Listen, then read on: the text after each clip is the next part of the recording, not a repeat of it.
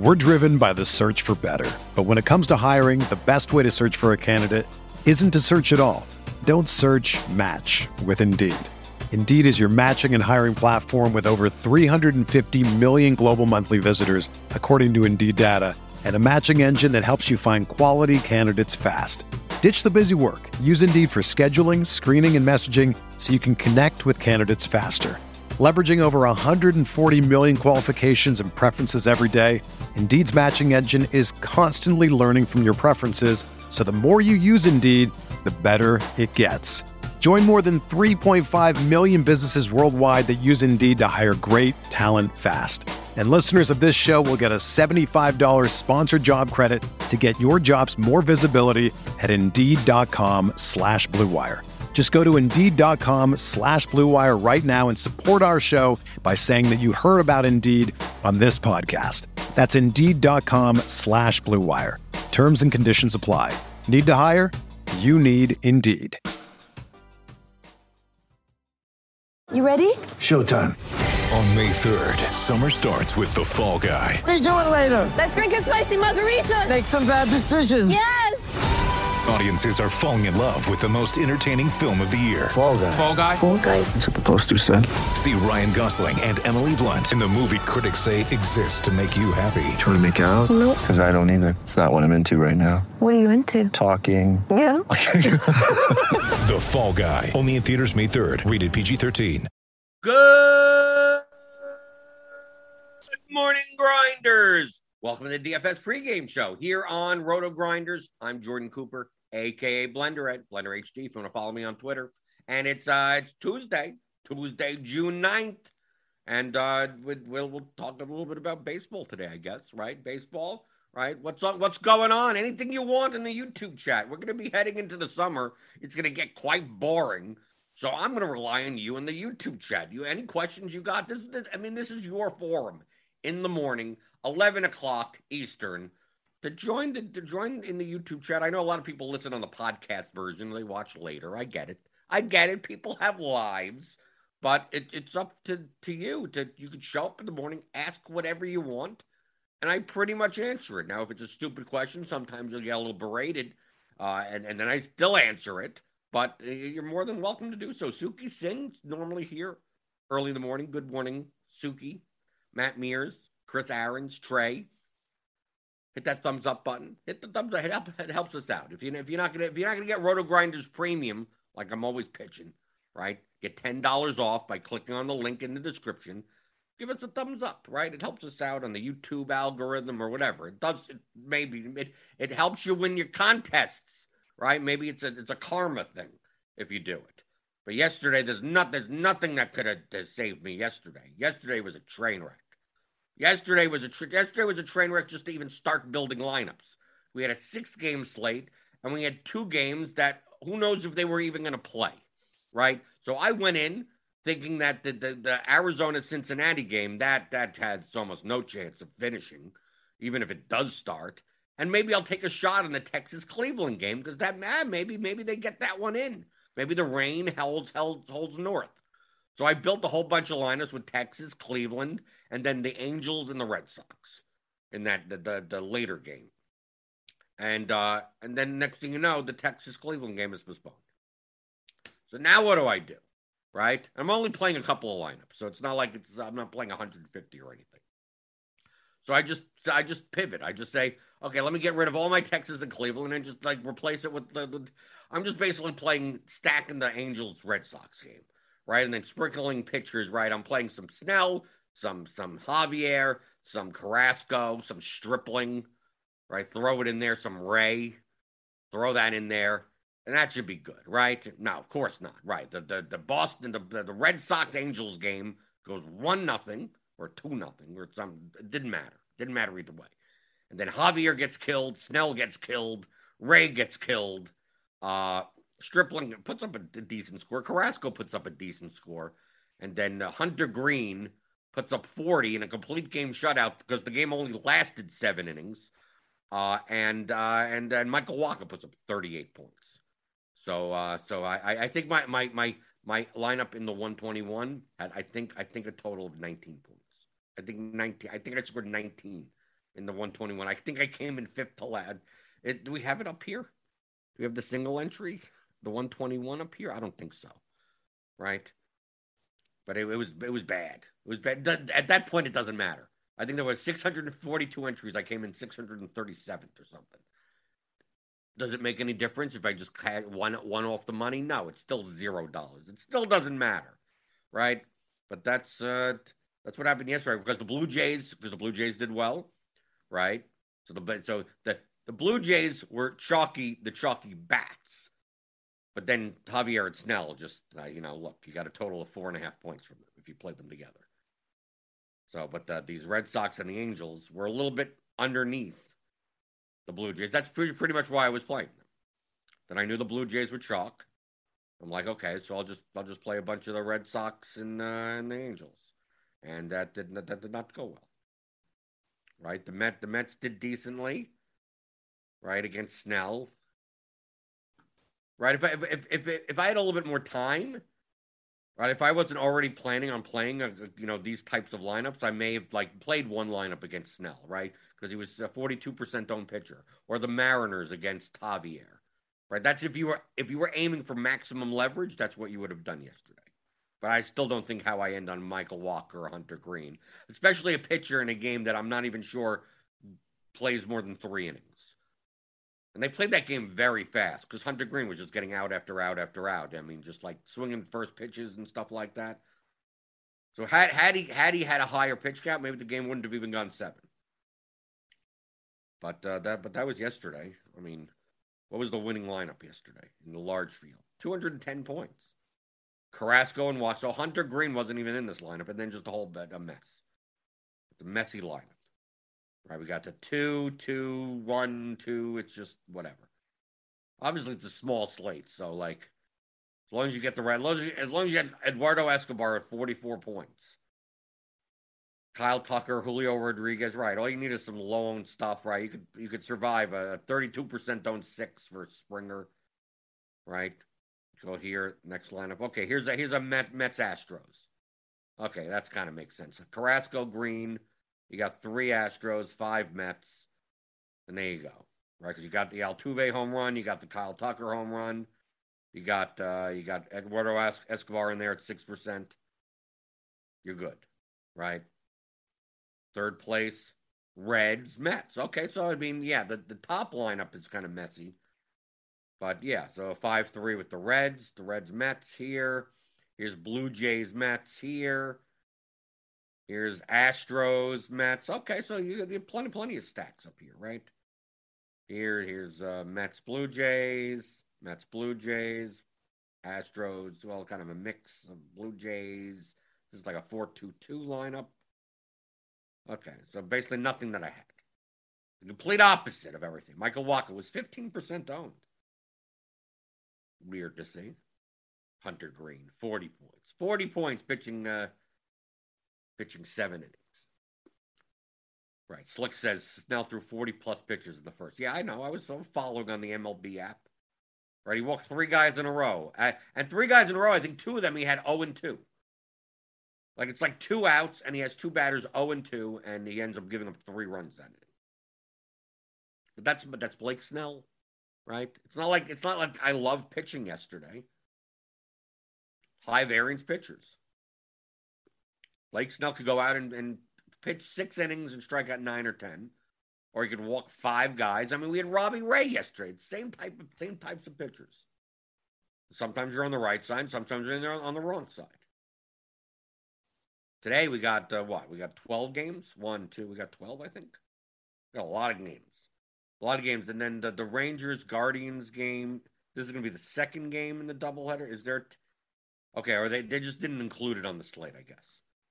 The doubleheader on DraftKings. I don't know what they're doing on FanDuel.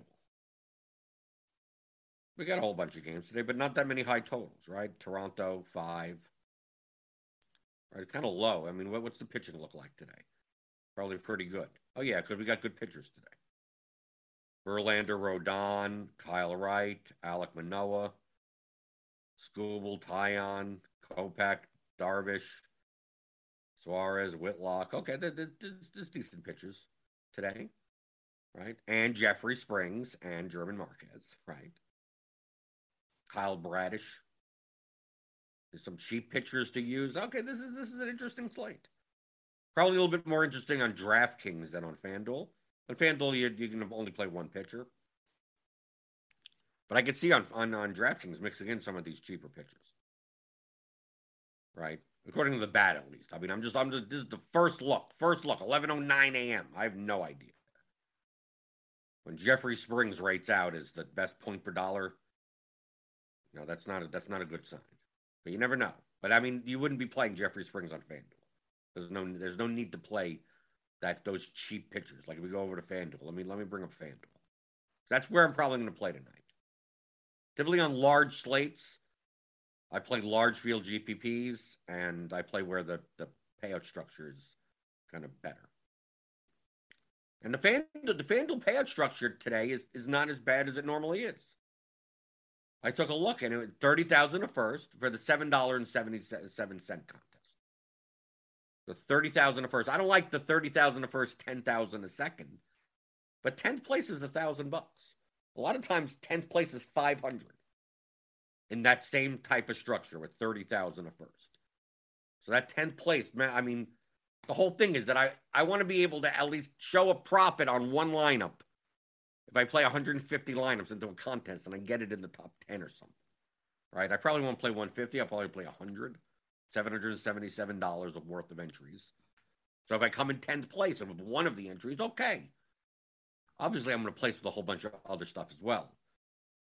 But when it's $500, when it's said, like, I don't want my entire season to be relied on, like, did I get enough top 5 finishes versus top 10 finishes? So I like the flatter payout structures. I don't know what they're doing on DraftKings today. I'm going to suspect it's about the same as usual. I'm looking right now. This is contest selection. This is something that you should be doing. I mean, some people play both sites, right? I mean, I can't focus on 2 sites at the same time. So, $100,000 for, okay, so this is going to be a garbage payout structure. They're 15. Yeah, this is awful. Yeah, 1,000 to 8th, 9th, and 10th. But it's 100,000 to first, 25,000 to second, 10,000 to third, and fourth, and 5,000 to fourth. For a $15 entry. Which means 10th place is $1,000. So, like, I would enter, 60 lineups into that?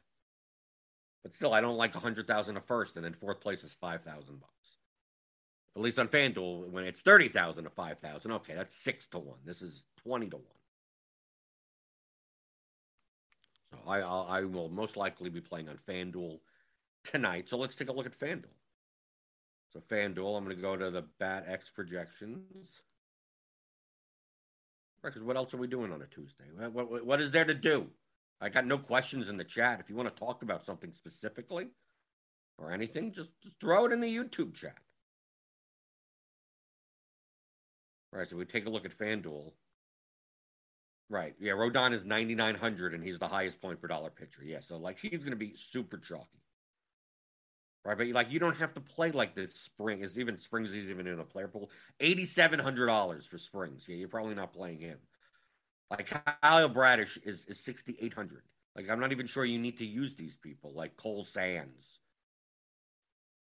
Just like if we run just like the straight optimal, not worried about stacks or anything. Get Rodon, you get Dalbec here. Acuna, Ohtani, Schwarber, Teoscar, okay, some cheap infielders. Baez is 2,400. Right, like imagine like if you were to play like who's the cheap Cole Sands, for instance, against the Yankees, a $5,500 pitcher on FanDuel. You ran this, you'd basically be able to pay up everywhere for everyone. Like that's the problem that people don't think of. If you're going to play cheap pitchers on FanDuel, like you need to set your salaries, your minimum salary to be much lower.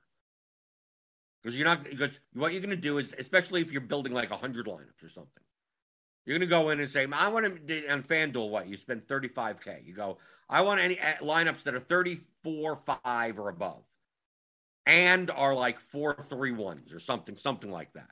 Like, if you do that, you're going to get, like, Harper, Acuna. You're going to get a 4K plus outfielder probably in every one of those lineups. Because in order to stack teams, you're going to get the most expensive players from that team. So let's do this as an example, just to show you. Okay? If you were to play a Cole Sands, for instance, a cheap pitcher, replace that with whoever you want. It could, Ranger Suarez at 7,300. Okay? But I want to use Cole Sands only because I use the more exaggerative one, the $5,500 pitcher. So if I go in here and I'm like, okay, well, I'm also going to build 4-4. Like, let's do the exaggerated version. Build only 4-4 stacks. So there are no one-offs. Right? Now, if you were to do this and just build, what's the 20 best lineups like this? Even with some unique, 3 unique players between them. But it doesn't matter. Just whatever. Just let's get 20 lineups. And it has to be 4-4. Like, you're going to get two expensive teams in your lineup. Like, if you wanted to stack a cheap team and your build rules, right? If we look at the build rules, 34,000 is the floor that I have here. So at minimum, spend 34,000 in salary. Like, even leaving 1,000 on the table, there's only so few teams that even make up 34,000 while using a $5,500 pitcher. So if you include these types of pitchers in your player pool, they're always going to be paired with, like, the two most. You're going to have Blue Jays, Astros in that lineup, right? So here's the Red Sox. So we see here 34-6 Cole Sands, Phillies, Braves. And it's all these expensive players. You're not even getting any cheap players in here, right? Astros, Phillies, Red Sox, with all these 4K guys. Yeah, Bobby Dahlbeck's 2,000, but you got mostly all 4K guys here, right? Blue Jays, Dodgers, Angels, because you have Ohtani and stuff in there. Like, you're not going to get a cheap team because it's impossible if you leave your floor at 34,000. So, for instance, let's just say, what's a cheap team today on FanDuel? Baltimore, they're typically cheap, right? Let's say you wanted to stack Baltimore, right? You have Odor. Let's say you want to play. I'll lock these guys in. Just Odor, and they're not like absurdly cheap. So let's say you lock in Odor, Mullins, Mancini, and Austin Hayes. These aren't like obscenely cheap guys. I mean, you have 3K, 2,400, 3,100, 2,900.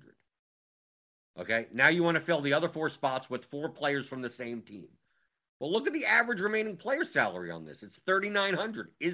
That's what? The bread side, like, maybe, depending on the positions, this is going to be like Devers, Bogarts, Martinez. I mean, I'm not even sure if you have the positions to even fill this in and still leave 1,000 on the table. Let me build 20 lineups like this. Right? It doesn't even, it can't even do it. It's going to leave more than 1,000 on the table to find a third base, a shortstop, and an outfield and a utility player from any of the teams that use up the rest of the salary, even if you leave 1,000 on the table, that are all together. Now, once you set it to 4-3-1, now it gives you a lot more flexibility because that utility player could be anything. So you could pay up for whoever. You could have Acuna as a one-off. But this is what happens when you use the cheap pitchers. So even if you're building 4-3-1s, like let's go down and let's do that. Let's build 4-3-1 like this, and we're using a fairly cheap team. They're not even that cheap, the Orioles, right? I'm not even stacking. It's not like stacking $2,400 guy. All of them are $2,400. This is still 3K, $2,400, $3,100, $2,900.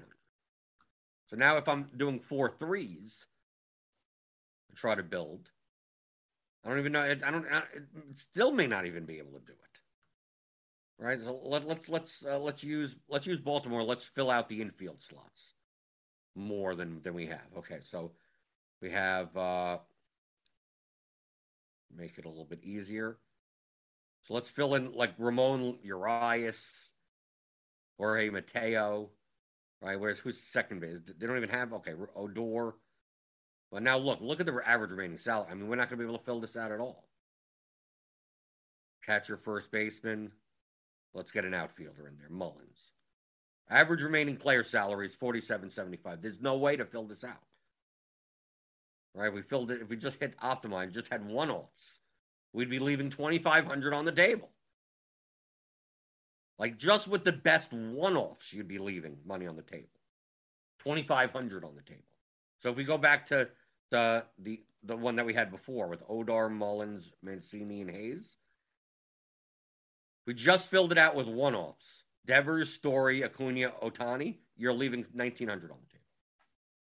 So if your salary floor is $34,000, playing cheap pitchers, you're not going to get anything. And when you even lower it, the floor of the salary, minimum salary floor, you're going to be getting a lot of the same people. You're just going to it's just going to be pay up everywhere. Now, let's say 1% of the lineups have this pitcher in it. In a, 40,000 entry contest. So 40,000 entries, let's go 40,000 entries times 0.01, 400. There's only 400 lineups that is playing Cole Sands or something. But most likely, those 400 lineups are going to be using most of their salary. So if you're playing a lineup that uses most of their salary and Cole Sands, there's only so many combinations of them. You're playing the two most expensive teams together. Two most expensive teams plus the most expensive one-off. Even if you're doing 4-2-1-1 or something like that, you're probably going to be landing on the same exact people. So not only are playing the cheap pitchers, unless they're like egregiously underpriced. I mean, if Carlos Rodon was $5,500, you'd still be playing, right? But it's a matter of that minimum salary floor. So if you're going to play a pitcher like Cole Sands, set your minimum salary floor like 31,000. Be fine with leaving 4,000 on the table. Now it's a 12-game slate. There's a lot more pitchers that you could be playing that have higher ceilings than Cole Sands. So whenever you hear on Crunch Time or Grinders Live or even on this show, where like the cheap pitchers aren't really like taking shots on the cheap pitchers on FanDuel, especially on larger slates, is almost unnecessary.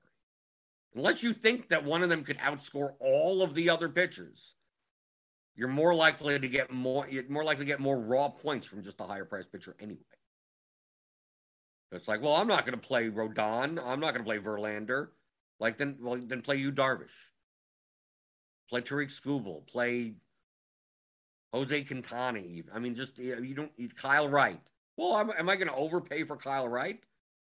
Well, his median projection on the bat is 30 points. Cole Sands' median projection is 21.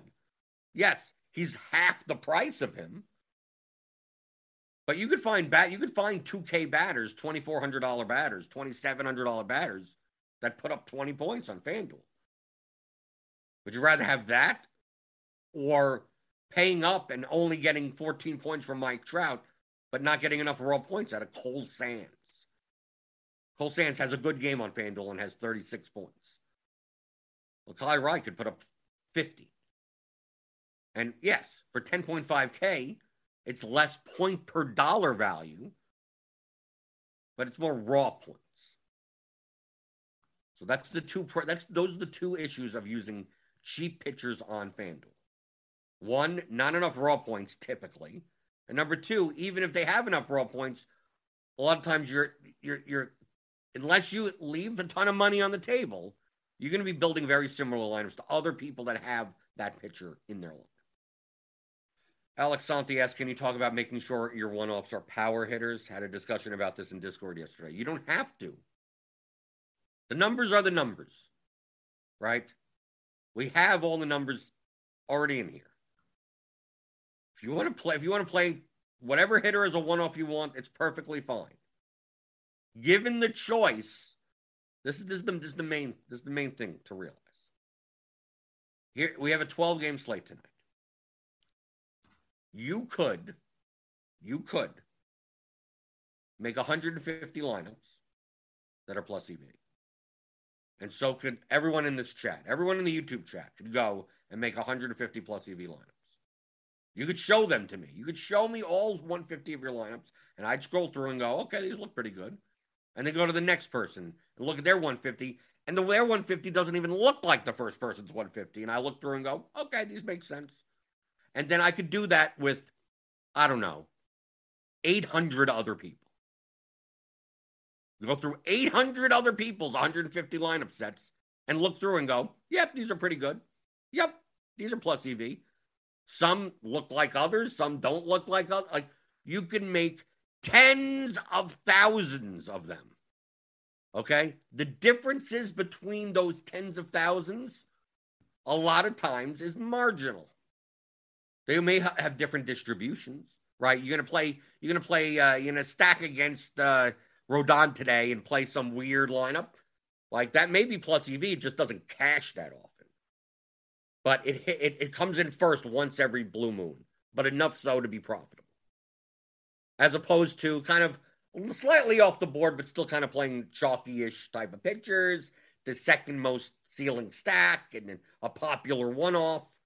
It's like, that doesn't hit first that often, but it hits the top 500 a lot, right? So it's plus EV. It does win every so often, but on very high scoring slates.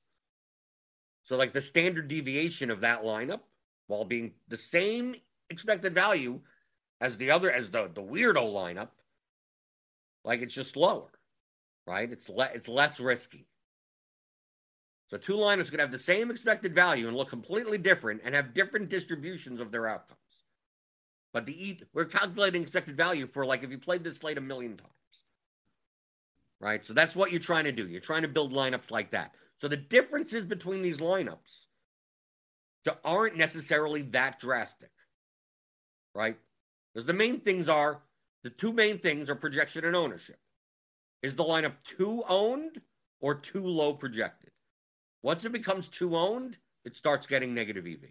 Once it's too low projected, then it's getting negative EV, regardless of how low owned it is. So you're trying to find that range in the middle, that balance. So if you're too off on your balance, you're going to start building minus EV lineups, either on the ownership side or on the projection side. So being that you could build on a 12-game slate tens of thousands of lineups that have that balance, now it comes down to, okay, well, I could build 30,000 lineups, but I could only play 150 of them. Or I only want to play 3 of them, right? Some people only build 3 lineups. So how do you choose between them without having any type of simulation process to know if one lineup is slightly better than another lineup? Well, you'd come up with tiebreakers. So the type of thing of, like, having a one-off being a power hitter, to me is a tiebreaker. I'd rather have a higher standard deviation one-off than not. Does it mean I have to? No, of course I don't have to. But I have the luxury of the fact that I can build 15,000 plus EV lineups, right? So this lineup, let's say, put a dollar amount on it. I have one lineup that's $1.29 EV.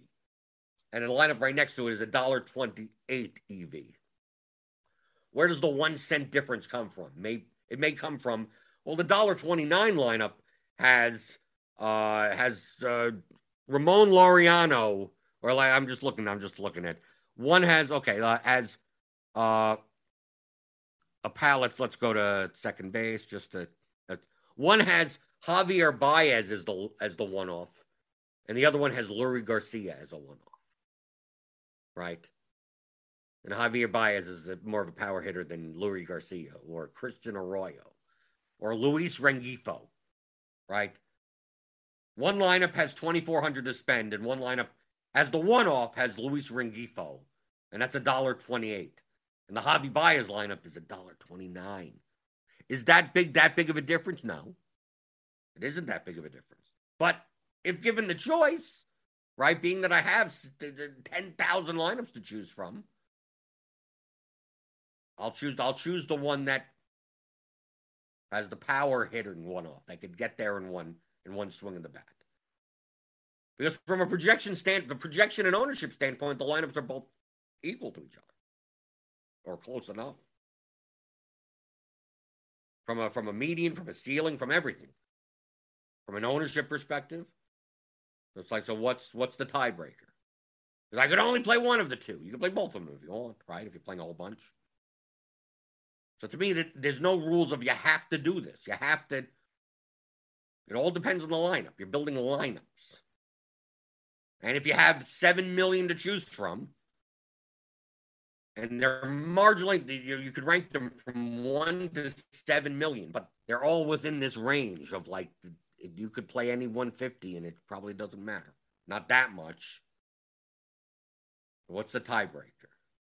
I talk about not using 3 outfielders from the same team on DraftKings because it locks out one-offs, especially on larger slates.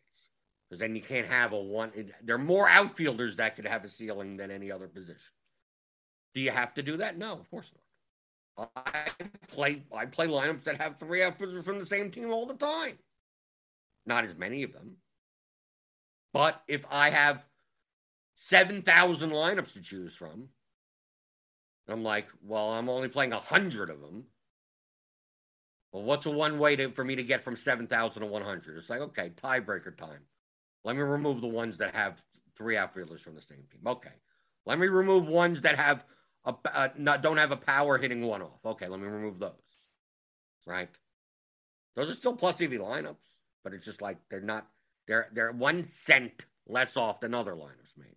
Maybe. That's the key word, maybe. I say this all the time in MLB DFS. People make MLB DFS absurdly and unequivocally more complicated than what it is. Absurdly. I mean, absurd. I know it sounds weird, but if you cannot make an MLB lineup, if you're going to build 3 lineups for tonight's slate, 3 lineups. Let's maybe not 1, maybe not 20, maybe not 150. Let's say you're someone that I'm going to build 3 lineups. You should be able to build all 3 lineups. You should be able to show up for the slate. Okay? Show up for the slate. You have no idea. You have no idea who's playing. No idea what's going on. Right? You're literally sitting right down. Let's say it's a 7:05 lock. Okay? You should be able to, if your process is more complicated than being able to sit down at 7:02 p.m. and creating 3 plus EV lineups, then you're doing too much. Like, I know I'm exaggerating to a little degree, but I'm not by that much. So if you're sitting there weighing this over that, probably none of that matters. I could look at this slate and I go, okay, let me take a look at some 4-3-1 lineups on FanDuel. Right? I could take a look at a tool like Slate IQ. Right? What teams are over-owned and under-owned? Right? What teams are high projected, low projected? I mean, that's all you're doing, right? It's projection versus ownership. I could run a bunch of I could run 20 of the top lineups or whatever to see what the highest owned stuff is, and then like knock that out and say, okay, I don't want those lineups. Set a number for the max ownership, and then just run 50 lineups and choose 3 from there or something. I mean, you could do something just as simple as that. Anything past there is diminishing returns. So, like, for instance, I'll show you. I'll show you what I mean. Okay, we don't have Slate IQ. We're gonna recreate Slate IQ. We're gonna just make it up as an example. So don't if you listen to this later, this is not like true information. We're just going to act like it is, right? So I'm going to go into build rules, right? I take a look at, make sure FanDuel, it doesn't matter, right? I'm building 3 lineups, right? So use that example. I'm like, I need to build 3 lineups for FanDuel, okay? Do I want them all to be very similar to each other? Probably not, but, get some uniqueness, 3 uniques or something or whatever, okay? I'm going to go through here. I'm going to play. I'm going to see it's a large slate. So, on a smaller slate, maybe I do play 4-4. I could play 4-4. I could play 4-2. I could play any of these. But I only got 3 minutes to build, right? And it's more likely on a large slate like 12 games, I'm going to lean towards 4-3 with a one-off. But you could say, screw it. I'm going to play 4-4 lineups. That's fine also. So I'm going to do 4 threes, right? 100%. And let's say I looked at whatever. Who's over-owned, who's under-owned. We have a FanDuel Smash versus ownership tool, right? On DraftKings, we have Slate IQ. But let's just use as an example. I don't know if this is true. I'm just going through. I'm just making it up. Let's say the Tampa Bay Rays are I think are under-owned, right? So I think the Tampa Bay Rays are under-owned. Okay, and let's say the Atlanta's over-owned. Maybe the Yankees are under-owned. Okay, so I'm looking through them, going, okay, what are the under-owned teams? Maybe is Houston going to be under-owned? Maybe Houston, I think, is under-owned. Maybe I pick out a couple of teams, okay? So I pick out 1, 2, 3. Maybe I pick out 4 teams on this list, 4, whatever. I go, okay, here are some under-owned teams. Maybe the Cubs against Bradish. Maybe take them also, right? So here's a bunch of teams. 20, let's put 25% each. So I picked 4 teams. Right, and I picked those teams based on looking at a tool of who do I think is the most under-owned, right? Under-owned versus their projection, right? I go, okay, those are the 4 teams I want to play, right? So I'm going to be playing 4-3 lineups of some combination of these 4 teams. So I put in these 25%, right? Because that's a quarter, right? So we get up to 100% each. I could get a one-off from anyone. I'm going to use the projections for pitchers, right? And I'm just going to build whatever, 20 lineups. Because I'm looking to play 3, right? There you go. Build 20 lineups. Could be 5 even. I take a look at this top one, 69%. I take a look at the optimal, if I just played just whatever. 102.44 is the ownership. 102.44 at 139.46. So like this top lineup over here is 132 projection, 69% ownership. And I was like, okay, that's pretty good. I don't mind that. Right? I don't want to get up to this 102 level. So like this lineup that's 93%, maybe I want to get rid of. Right? Because I want to because I'm playing whatever, large field contest or whatever contest. I'm going to get rid of that. So I want to get rid of anything under 69.02. Right? Because these lineups project lower and are higher owned. So I'm going to get rid of anything that's 69, and I want to find something that's under 69. Here's a 62% lineup. Is there anything under 62? 73, 71, 72. These aren't bad. And these aren't bad, right? 71. So these 2 lineups I like the most. Right? So, and they're both Astros, Yankees. I'm assuming that I don't mind, diversification or anything like that. And it's like, I don't mind having Yankees, Astros, and Patrick Wisdom. This one has Ohtani as a one-off. All right, so maybe I save this. Here's a 62% owned lineup. But maybe I want Raves, Braves. Right? Well, the Braves weren't one of the teams that I selected, right? Here's Rays, Cubs. So here's a lineup that maybe I like. Rays, Cubs. Here's another Rays, Cubs lineup that projects for a little bit, that has a little bit lower ownership. So maybe I don't mind this lineup. This one has Ohtani, Taylor Wells, Patrick Wisdom, Nico Hornet. There's not that much different. This one has Morel. This one has E&a half. Whatever. The difference between them is minimal. Here's another Rays Cubs lineup. Rays Cubs, Rays Cubs, Rays Cubs. So I decide between these 2. I'm like, I'm going to play here. I'm going to play that lineup. I'm going to play this lineup. There you go. 3 lineups. I have a good enough projection for their ownership, right? Good enough. It's a little too high. Maybe I don't play this 3rd lineup. I find a different lineup for that. There you go. I'm done. There's my three lineups. And what's so complicated about this process? Like this is 95+% of what you're doing. Like anything past that, anything else that you're doing is part of the last 5%. If you can't do this part, then there's nothing more that you could do that could be better. You already have, but if you sign up for RotoGrinders Premium, you already have projections, right? You have your own projections, or you get them from somewhere else, right? You get ownership projections and player projections. So you're done. Let's say it's like, well, in my three lineups, I don't want to play Carlos Rodon in all three of them. Okay, well, pick the two lineups you want to play, and then X out Carlos Rodon and build another 5 lineups and see what they look like. Pick one out that has a good projection versus ownership balance to it, right? So if you don't want to play in all 3 of your lineups, if you're building 5 lineups, right? It's the same thing.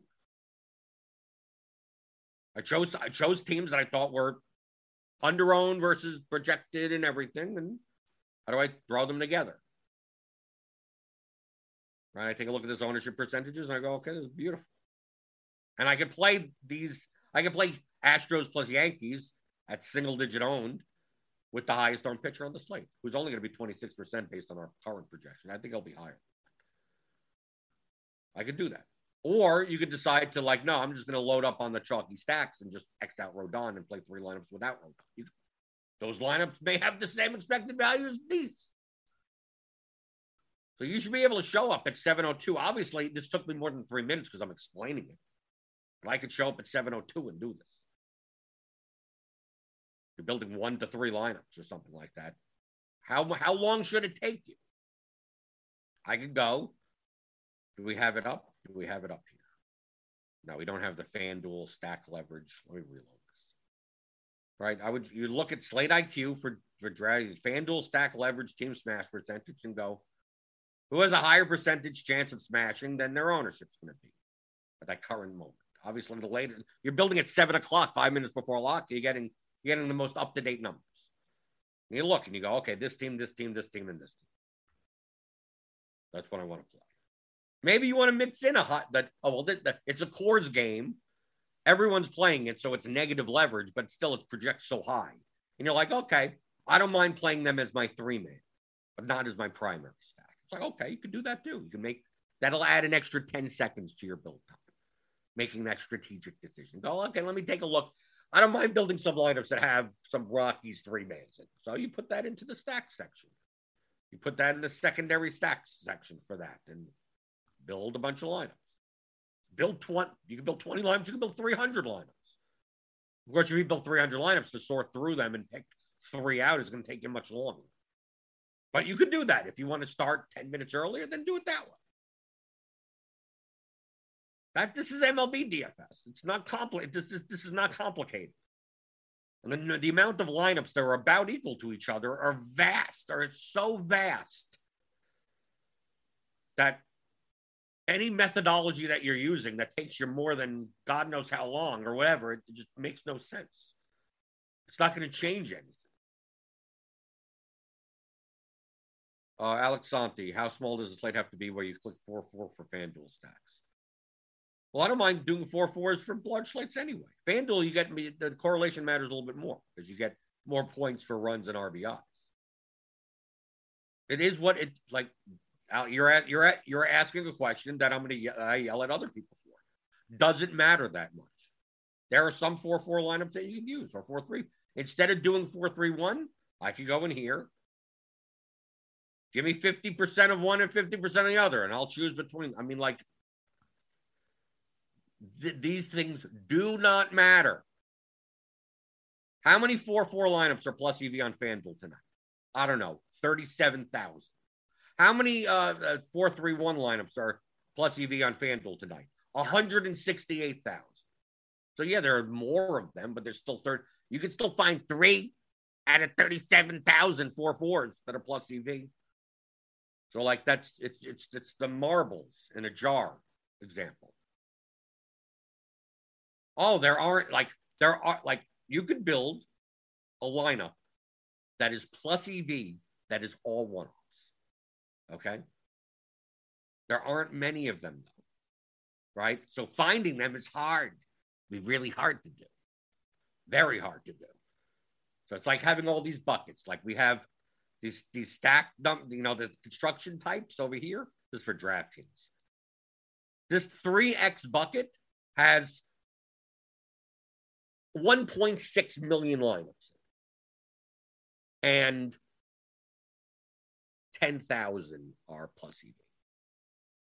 So if you're going to put your hand in that bucket, a lot of them aren't. So like, unless you have a way of getting to the 10,000, you have 1.6 million red marbles and 10,000 blue marbles.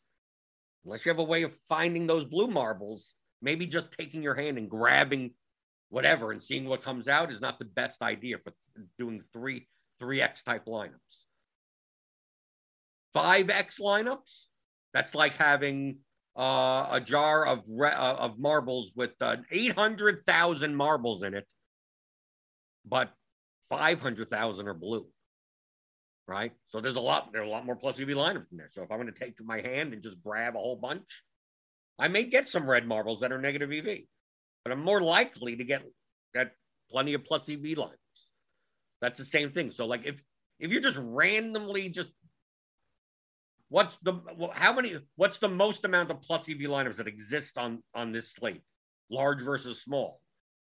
On larger slates, it's going to be more one-offs. The smaller slates are going to be more correlated, right? But that doesn't mean you have to play those lineups. There's plenty of plus EV lineups that are better lineups than the opposites of that. The question comes in is, can you find them? If you could find them, great, play them. They look fine. That's why I said you could build. I could click on this on the FanDuel one, and I could say I want 20% of this. I want 20% of that. I could click on everything and build 300 lineups, and I could do this all day. I could on this 12-game slate. I could spend the next 14 months building plus EV lineups. It would take, and I would never sleep. And I would build 300 sets of lineups and find the 2-man, 1-man, the 3-man, the 4-man. You couldn't do that. It would take you thousands of hours to do manually.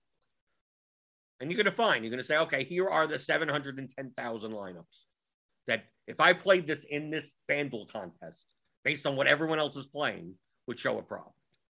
So you could do that. Now, why would you bother doing that? Why would you need to find all 710,000 lineups? No. Pick 4 and good luck. That's it. There you go. You're done.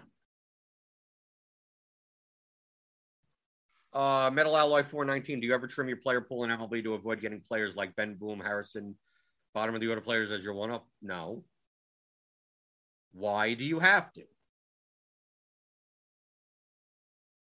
The numbers are the numbers. If they're projected for and owned, that's what does it matter? The names do not matter. If I had a choice between 7.3 trillion lineups and they were all almost equal, very, very close to each other, would I have one that has the one-off of Ben Boom at 2,100 versus the one-off of Dalbec with a little bit more power, right? I choose the one with Dalbec because it's probably about a cent better. A cent. Okay? A cent better. Let's put that into perspective. A cent. Okay? So if you were to play that lineup over the Anthony Benton or what do you want to call it, Cole Tucker as a one-off, to realize the difference between those two lineups will take you about 46 lifetimes. Okay? To even have an effect on that line. Dude, like you wouldn't even notice. Right? You would literally not notice the difference until you hit about 46 lifetimes. And you at 46, the end of 46 lifetimes, you would look in your pocket and go, wow, I got money. I got a couple extra bucks for a bottle of bourbon. That's how you notice it after 46 lifetimes. Okay? So the difference between those two, I keep on stressing this point. the difference between the two is so negligible that every second that you spend considering it, you're wasting more and more time. Okay? So if it's something that you could tiebreaker and spend 3 seconds on, maybe is it worth the cent? It still may not even be worth it. But if you could spend 3 seconds on it, sure, go for it. Have a lineup that is 1 cent higher in expected value than the next lineup. Even though you could build 71,000 lineups that are close enough to each other. You could. So really it comes down to how much time are you spending. I know people that spend 3 hours on MLB lineups, and I just don't even understand what they're doing. I don't understand how you could possibly spend that long. I'm talking about not building 150 lineups where you're balancing a diversification factor, right? You're doing a little bit more stuff as, you're trying to build a portfolio versus just, I'm looking to build 1 lineup, 2 lineups, 3 lineups. How long do you spend? Well, I started 4:00 in the afternoon. So why? What are you doing that early? What takes you 3 hours? Well, I got to look at this. I got to look at that. I got to look at this. And then the first thing I typically say is all the stuff that you're looking at is already in the projections. Do you have projections? Yes. Okay. So you don't have to look at any of that. So, well, then I got to look at this and this, and I got to look at the weather, the umpire, the end. That's all in projections. So why are you looking at that? But other than the obviously rain out risk, I'm not talking about like weather, wind. I'm talking about that type of stuff. Like, well, that's already in projections also. Well, I also got to check to see what people are talking about and blah, blah, blah. So, well, that's in the ownership projections, right, for the most part. So what are you looking at that for? So, well, then I got to look at the batting orders. Like, what is that? Well, none of them matters. If they're in the starting lineup, they're going to be in lineup HQ. They're going to be in. Why do you even have to look at that? It's like, well, I don't want to play 7th or 8th and 9th. Why? Their plate appearance expectation is going to be lower. It's already going to be factored into the projection. So why are you looking at that? I can keep on going. Keep on going down to stuff like why are you looking at? Why are you looking at it? Go to your projections. Build a whole bunch of lineups. Cut out the ones that are too high owned. Cut out the ones that are too low projected. And then pick one from in the middle of those. Said, yeah, but and then they'll tell me, it's like, yeah, but there's like hundreds of lineups like there. I go, no, actually there's tens of thousands or hundreds of thousands of lineups in that range. They go, well, how am I supposed to pick one? I said, the way that you pick one, whatever methodology you use is most likely not going to be better than picking random. Okay. So if you built, let's say you did build 300 lineups that like you would have no problem playing. And you had to choose between 1 and 300 lineups. If you went to random.org and put 1 to 300 and it came out 174 and you played whatever the 174th lineup is. If you did that versus whatever other methodology you use to determine which one of those 300 lineups you play, you're not going to beat the random way over a large sample size. So if that's the case, why are you spending time? Right? This is the type of person that I look at the 300 lineups I could possibly play, and then I spend a half an hour eliminating this one, eliminating that one, eliminating this one, and then should I play this or this? And then asking someone a question, and then it's like, dude, you could close your eyes, pick a random one, and your results aren't going to change. So whatever methodology you're using to eliminate, you could eliminate based on, I don't like people with the last name starting with an S. That's just as good, but with the random way, it is equal. So why are you spending that much time on it? If you're spending 3 minutes on it and you got 3 minutes, fine. You're spending 3 hours on it, that makes absolutely no sense. You might as well just pick random lineups out of that. Let's see. Joe Adamo, I'm sure this question is stupid, but why sometimes does a guy with a high projection have a low plate IQ rating? Because I don't know how plate IQ rating is done. The plate IQ rating has nothing to do with projecting baseball. So personally, I don't look at plate IQ at all. I don't look at I don't look at anything. You see the numbers in here? This is it. These are the only numbers I have ever looked at for Major League Baseball. I couldn't tell you what someone's ISO or WOBA or Sierra for pitchers.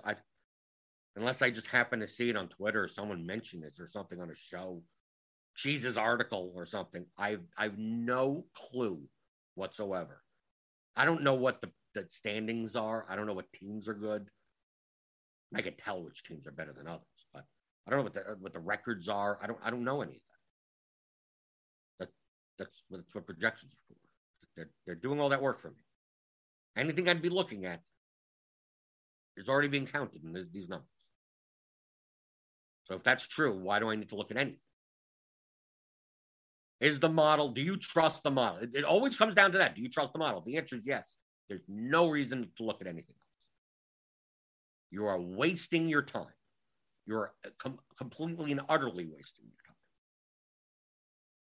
I reinforce this over and over again. And you know why there's still an edge in DFS? I say this. You've heard me say this. You're a regular on the show. I give away every single thing that I know. I've been a profitable DFS player for almost 7 years. And I give away everything that I know. I do not hold literally anything back. I think the only I have to put a little asterisk there. I will not give you my exact ratings for my MMA fighters in my sheet. That's only because then you could end up building pretty much the same lineups that I'm building. And it's a duplication issue. Other than that, I give you everything. So just use these numbers. And I could tell you that from top players, they're doing the same thing. They're doing essentially the same thing. We have Daniel Hutchings in the chat. Doesn't even watch baseball. Doesn't even know baseball. All he's doing is taking the numbers from Roto Grinders, coming up with a program to automate everything just based on those numbers and then spitting out lineups. And he's profitable, right? What is he looking at? Well, nothing. Do you trust the model? Yes. Here's the numbers. There you go. Make your lineups. End of story. There's nothing else to look at. And I say this. I'm telling you this 100% transparent. And the reason why there's still an edge in DFS, even with me telling you this, is because I'm looking through this chat and people still don't do it. People that watch this show regularly still don't do it. So 95% of the audience still won't do it. So I could just give away. I could give away the house. I could give away everything. This is exactly how you win at DFS. Here you go. And 95% will look at me and go, "Well, I don't think that's right." Okay, then don't do it. Feel great. Good luck. Thanks. Thanks for watching. Thanks for buying my course and then not doing it. They're not doing it. When people ask these types of questions, when they go, "Do you care that much about batting order, right, in a stack?" And I go, "No." But why not? Wouldn't one be like, yes, the 1 to 2 or the 3 is more correlative than when they're closer together. But by this much, you'd rather just all the batters on a team are correlated to each other. So the more important part is getting 4 or 5 of them in your lineup, regardless of when where their batting line spot is. That's the priority. That's 99% of the way there. The extra 1% is the gaps being a little bit. You get a little bit more correlation that way. You know what that sounds like? That sounds like a tiebreaker. That sounds like the type of thing if you had 7 million lineups to choose from, you'd rather, and they're all equal. You'd rather play the ones that are 1, 2, 3, 4 and 1, 2, 3, 7. Like it doesn't matter that much. It gives you an extra cent of EV or something at best. More concerning fact is having 4 or 5 guys from the same team. That's it. But do I really want to have 7, 8, 9? We're not. It's already in the plate appearance expectation is already in the projection. It's already counting it. So if the lineup makes sense, the lineup makes sense. End of story. Done. Play it. Don't play. Close your eyes. Pick one of 300. This is MLB DFS. There's not much more than that. Joe Adamo asks, how psychotic is Cody Rhodes? And with the wrestling question, well, I wouldn't be playing DFS with a torn pectoral muscle. Definitely wouldn't be wrestling.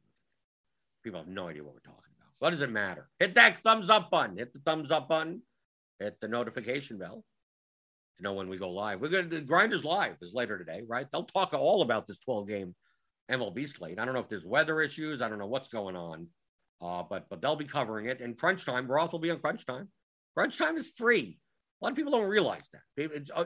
In the past, it's always been premium, where we have Grinders Live, and then the premium members, you go and listen and watch Crunch Time. But FanDuel makes it, they sponsor the show for the whole year. So right after, in the same stream on YouTube, you could watch Crunch Time, you could watch Grinders Live, and then Crunch Time. You should do that. You click on the notification bell. And all the concepts that I talk about, like when we were talking before about projection versus ownership, all that type of stuff, that's in the Theory of Daily Fantasy Sports. That's in my course. It's a 15-hour audio masterclass. How to think like a professional DFS player. And all that type of stuff. How to play that way. All the concepts. And it applies to all sports. So if you want a structured education of that, I talk about this stuff all the time on this show. But unless you want to go through 500 hours of content to get every little piece in here and discussion point and everything, it's going to be tough. You could do it. I would suggest that's exactly what I would do. But some people said, "Oh, well, what am I supposed to do? Spend 500 hours?" Yeah. Do you want to get better? That's what I do. That's what I did in the beginning. I spent like 16 hours a day working on watching stuff, reading stuff, anything that I get, studying CSVs. Right. I'm an obsessive type of person. But over the course of 2 or 3 years, you really gain, your skill goes dramatically up. And your profit does also. So if you want a little bit more structured education, go to theoryofdfs.com. And those types of concepts I was just talking about, just yelling at you like, dude, just projection, ownership, balance, the 3 levers of DFS, find the balance, find a ton of lineups in that range, especially, and the higher variance the sport, the more eligible lineups there are. That's why MLB DFS is so easy. I put it in quotes. It's not easy to win, but it's easy to build profitable lineups. The hardest part is realizing that edge. It's realizing it. That's the hard part. Because it's so varied. It's the easiest to just build good lineups. So go to theoryofdfs.com if you want to check that out. I'll be back tomorrow. We'll be talking about this fall game state. Let's see what chaos goes on tonight. And then I'll be back answering your DFS strategy questions like I always do on the DFS pregame show on rotogrinders.com.